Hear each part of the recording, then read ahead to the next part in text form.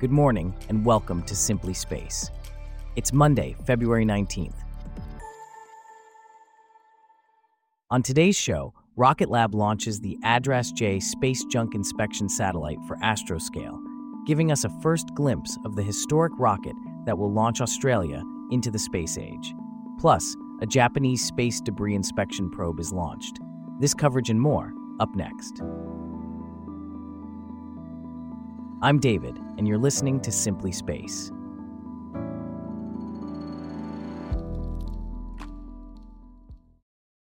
We start off with a leap into the cosmos as Rocket Lab has launched an innovative space junk inspection satellite for the Japanese company Astroscale. The satellite, known as ADRAS-J, is designed to inspect a large piece of space junk, a defunct Japanese H-2A rocket stage in low Earth orbit. Here to discuss this further is Abby, a correspondent for Simply Space. Can you tell us more about this mission? Certainly, David. The ADRAS-J mission is the world's first attempt to safely approach and characterize an existing piece of large debris in space. ADRAS-J stands for Active Debris Removal by Astroscale Japan. The mission is part of an orbital debris removal program, and during this phase, ADRAS-J is designed to test technologies and operations for approaching and monitoring debris objects. What is the significance of this mission in the context of the growing problem of space junk? The issue of space junk is a growing concern as we continue to launch more satellites into orbit.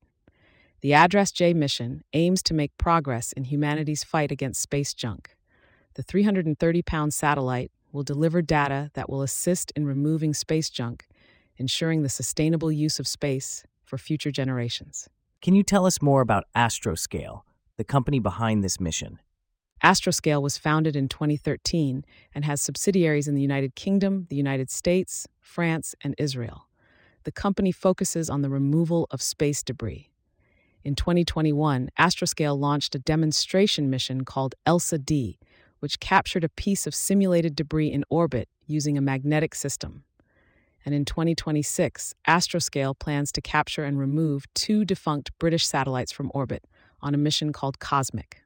What's next for the ADRAS-J after its successful deployment?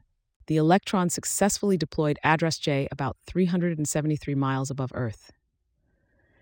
The satellite's target is the upper stage of the Japanese H-2A rocket that launched the GOSAT Earth Observation Satellite in 2009.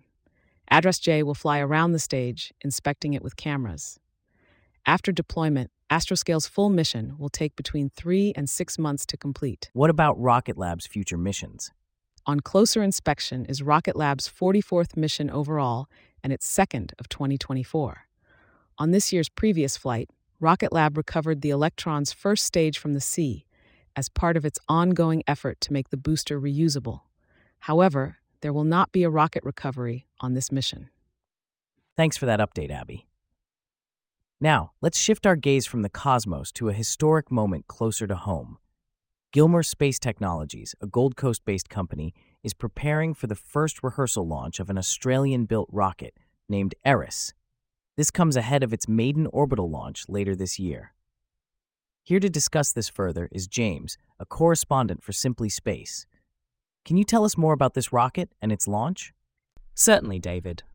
The Eris rocket has been fully assembled, with final touches being made to the launch pad and infrastructure. It weighs over 30 tons and measures 25 meters. The vessel is designed to carry satellites into space and has been in production since Gilmour's rocket program began in 2015. The team is working towards an official launch in April, which would make it the first locally made rocket to lift off from Australian soil. That's quite an achievement. But what are the potential challenges they might face? As with any first-time launch, there are risks involved. Adam Gilmour, the co-founder and CEO of Gilmour Space, acknowledged that it's always tricky with the first rocket in case something goes wrong along the way. However, he remains optimistic and believes that their success will usher Australia into the space age. And how is this project being funded? The project has received a major boost after raising $55 million from investors, including Queensland Investment Corporation and superannuation firms Hostplus and Hester. This investment will allow the team to make at least 4 launch attempts. Gilmour expects that the first trials might not reach orbit, but the funding provides a buffer for at least 2 years. So, what's the next step for Gilmour Space Technologies? The next step is the first rehearsal launch in the North Queensland town of Bowen. If that goes well, they'll be ready for the official launch. They're currently waiting on approvals from the Australian Space Agency, which they expect to receive soon. Indeed, it's an exciting time for Gilmour Space Technologies and Australia's space industry. Thanks for that update, James. In related news, a Japanese firm is addressing another pressing issue in space: debris. They've announced the successful launch of a spacecraft designed to inspect potentially dangerous man-made junk orbiting the Earth. The European Space Agency estimates that around 1 million pieces of debris from satellites and rockets large enough to disable a spacecraft are in orbit. Our correspondent Michael is here to discuss this further.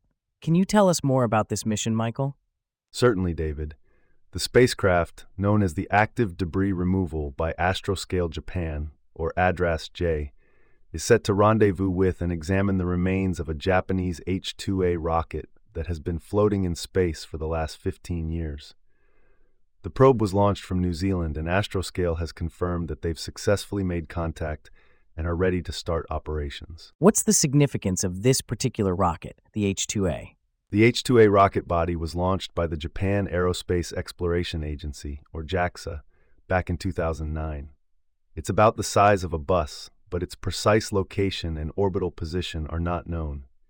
Using observation data from Earth, Astroscale will determine the estimated location, and ADRAS-J will approach from a safe distance. It will then gather images to assess the structure's movements and condition. And how does this mission fit into the broader context of space debris management? Space debris has been accumulating since the dawn of the space age, with the problem accelerating in recent decades. The ADRAS-J spacecraft, which Astroscale says is the first of its kind, was selected by JAXA for the first phase of a program aimed at removing large debris of Japanese origin in cooperation with private companies.